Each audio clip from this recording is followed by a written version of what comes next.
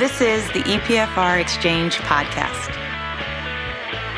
All opinions expressed by Cam, Todd, and our podcast guests are solely of their own opinion and do not reflect the opinion of EPFR or Informa, its parent company. This podcast is for informational purposes only and should not be relied upon for investment decisions.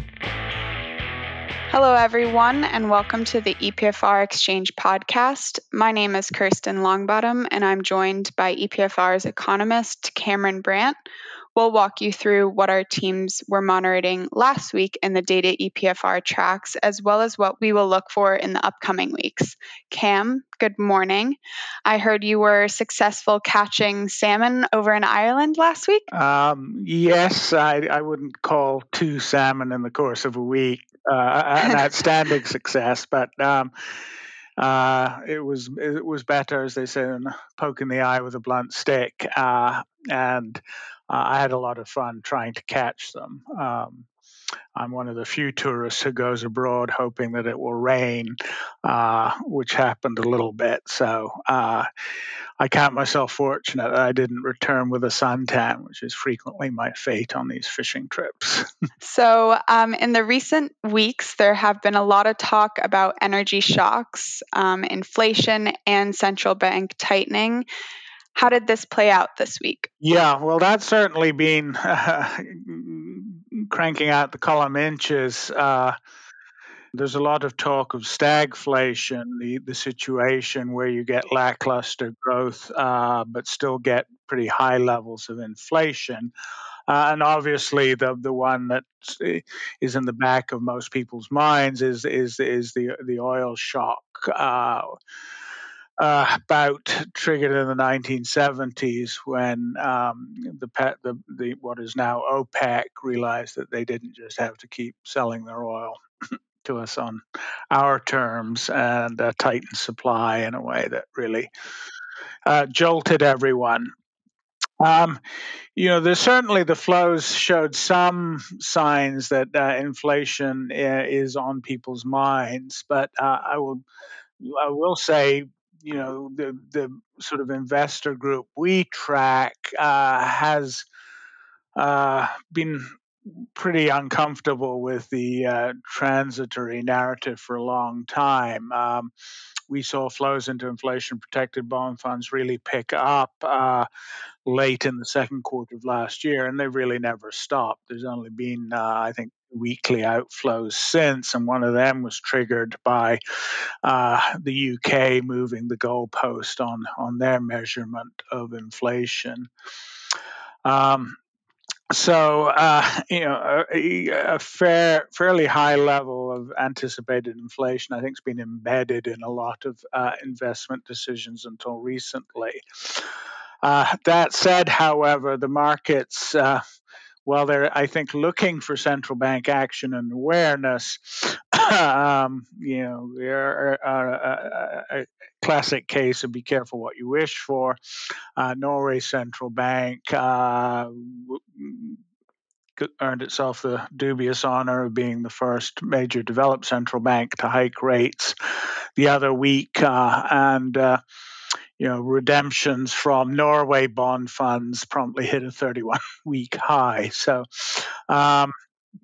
there's definitely discomfort with the balance between inflation getting out of hand and the degree of tightening at an early stage in the global recovery that might be needed to rein it in. But, what we saw again was, in some ways, there's so many things to potentially worry about right now that, in some cases, the overarching narrative for the flows is that investors are just putting their head down and walking into the wind. Until some of these themes really coalesce and people can get a sense of which will be the dominant and how to respond, it's fairly hard to really make a coherent allocations decision. So what we've been seeing a lot since the summer is broadly positive flows, and as you drill into them, it's sort of more tactical than strategic, often changing a lot week to week. So going back to the energy, last time we saw that an energy shock was the factor that triggered inflation. Is that the same story here? It's certainly keeping concerns about just how high and how sustained inflation will be at a serious level. Energy, even though we've gotten an awful lot better at using it, is still integral to pretty much all of our economic activity. Again,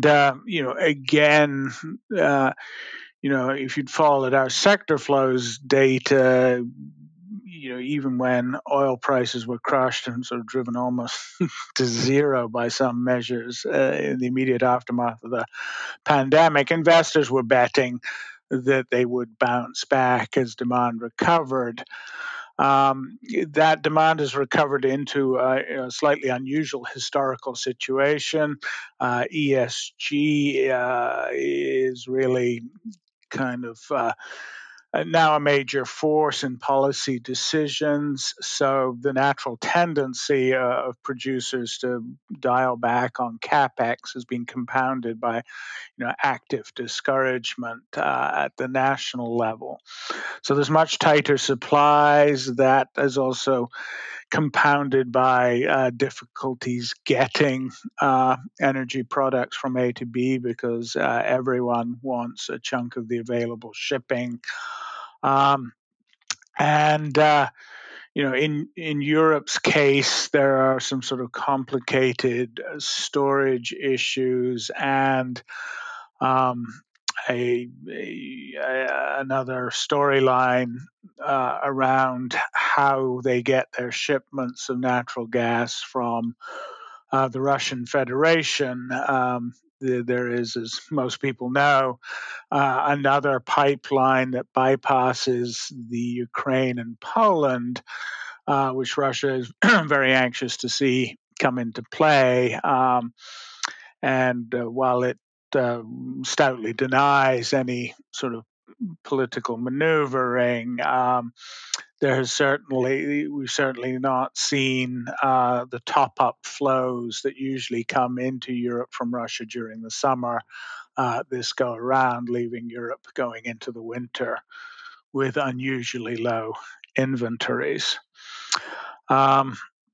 It's not a big coordinated shock in the way that the oil shock was, when a status quo, comfortable assumption that the petrostates would just keep shipping us oil at a nice cheap price forever, got stood on its head. It's more a series of mini shocks.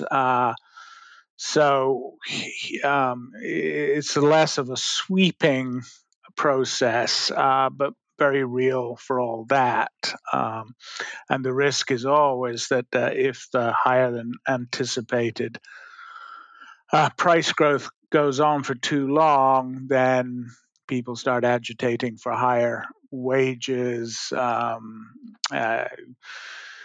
Producers do feel they can no longer absorb some of the higher costs and pass them on to the consumer, and you get a wage price spiral that entrenches inflation at much higher levels. So not only in the UK are we seeing kind of an energy crisis, it's also in the US and I believe in China as well. Yeah, I think much more so in China than the US. And again, in China's case, it's much more a number of issues sort of coalescing into a tough situation.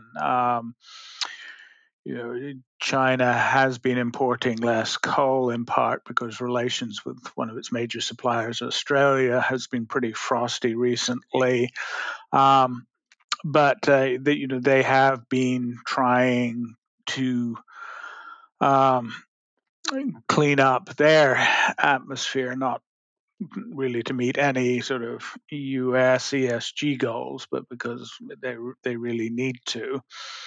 And of course, demand there has picked up somewhat more sharply than was expected. So, they can, I think, fairly rapidly deal with that deficit, but it does mean burning more coal, which obviously is a less comfortable resort than it has been in the past. So, out of the other sector fund groups, we also saw technology with a big inflow this week among 10 other groups that we track out of the 11. What's the story there? I think the story there is that given recent history with the tremendous amounts of market liquidity, there's a tendency for investors, until proven otherwise, to see any kind of sell-off as a buying opportunity, a chance to get into something that will eventually keep moving higher. My sense is that is what went on there. There's also, this is the week when you tend to get an end of quarter window dressing. Some managers try to make sure that their portfolio has a decent representation of the best performing sectors, even if they acquired them pretty late in the game. And there's also positioning for the never-ending treadmill of corporate earnings season. So, in about 10 days now, the third quarter earnings season will fire up.